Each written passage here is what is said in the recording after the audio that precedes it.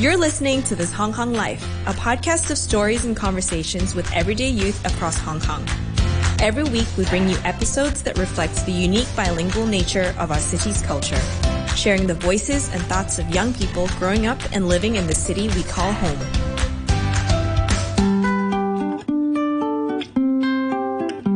Welcome to Season 3. Our theme is mental health and me.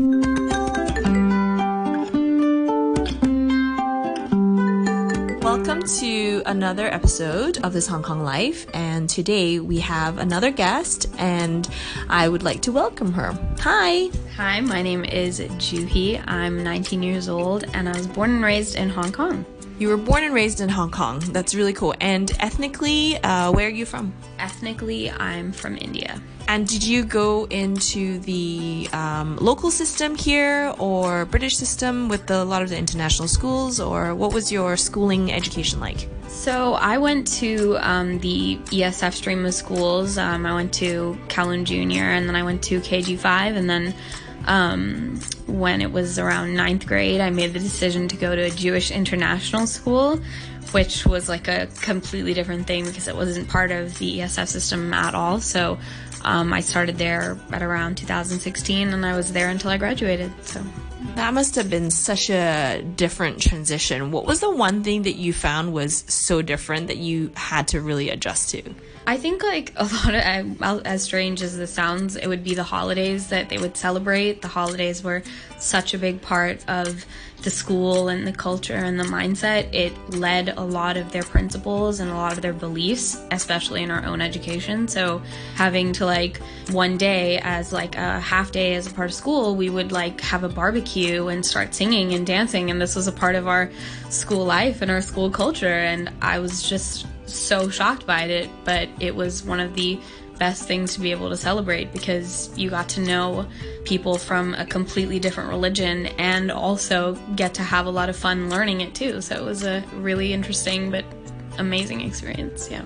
It's so fun because this is part of a Hong Kong subculture, and you're ethnically Indian. Does your family or extended family have a religion as well? So, my family, originally, had started to be involved in a lot of our Sindhi culture, which is also linked to Hinduism and also a lot of Sikhism. But personally, I'm an atheist. I was raised Hindu, but a lot of my experiences had led me to being an atheist, and I don't condemn any relationship with God. I think it's what you have to do and what works for you, but I was just happier being this way, so yeah. And how did you reconcile with, your family being from a more Hindu sort of background and then raised it in a Jewish environment? I guess, with my extended family, they never really understood. They maybe met, one or two Jewish people in their life. They didn't know what it was about. They didn't know the culture, but I had to just say, I enjoy learning about this culture. It's not like we should just learn about our own and then let that lead our life. We should take things from different religions, different principles, whatever it might be, to help us guide our life. And my extended family never really understood that, and they never fully supported that. But my closer family members, the ones who live near me, the ones who I have a better relationship with, were able to just be so supportive of that. And even a lot of the times they wanted to learn what we would do at school and how it led our life. So it was really difficult with extended family, but with close family, it was enjoyable for them to learn about our school. Yeah, and also, in Hong Kong, you have the Chinese culture, but then you also have your family culture, and then you have the Jewish culture as well, which actually you are a true TCK in that sense, third culture kid. Yeah, and I think you take so much from every culture. We would celebrate a mix of Chinese holidays, having to bring in little Jewish kids and teach them about Chinese culture was so interesting, and Jewish kids trying to teach Chinese kids about their culture. And then I would come in as an Indian kid and try and teach both sides about my culture, and it was an extreme learning experience, I would say.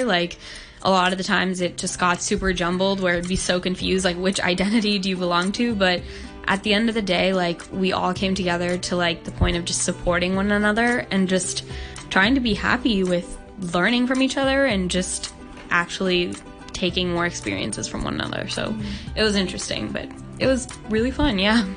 Yeah, and now where are you in life? So I graduated in May, and I'm currently doing online studies at the University of Victoria. So due to COVID, I couldn't physically go there. So all my lectures, all my classes, tutorials are all completely online. And what's your last couple years, well, your last year, having graduated during COVID, what's that been like for you? I think like in the last few months leading up to graduation, that was like the most stressful time, especially like it takes a real toll on your mental health trying to deal with being at home, finishing multiple projects, trying to apply to university, trying to finish things on your resume. Like you have to do 10,000 different things as a high school student. And on top of that, with the pandemic, I like have to give all my props to all the graduating class of 2020 because we worked incredibly hard, and I feel like we didn't get enough credit for it. So it was one of the biggest challenges that I'd ever experienced, and I'm sure for thousands of kids all over the world. And leading after that, like graduating, we were fortunate enough to have like a physical ceremony, but it was strange because people were socially distanced. You had to wear masks all the time. You only had a certain amount of time in like a certain area of the school.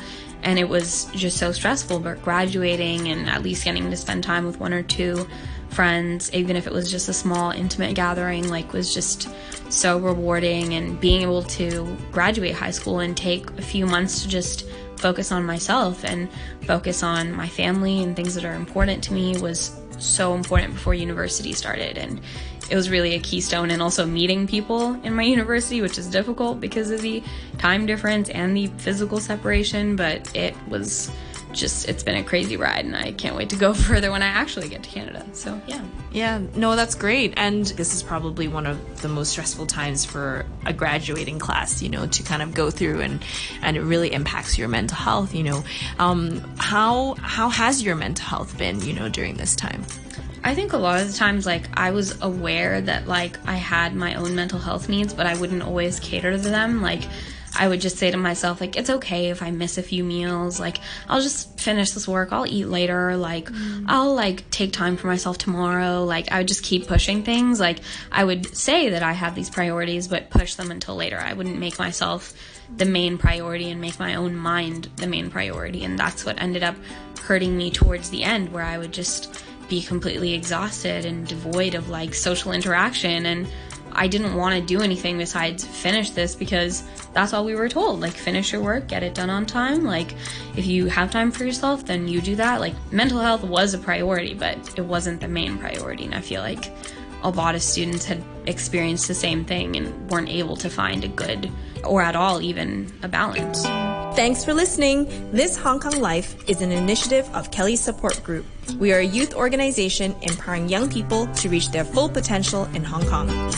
See you next time.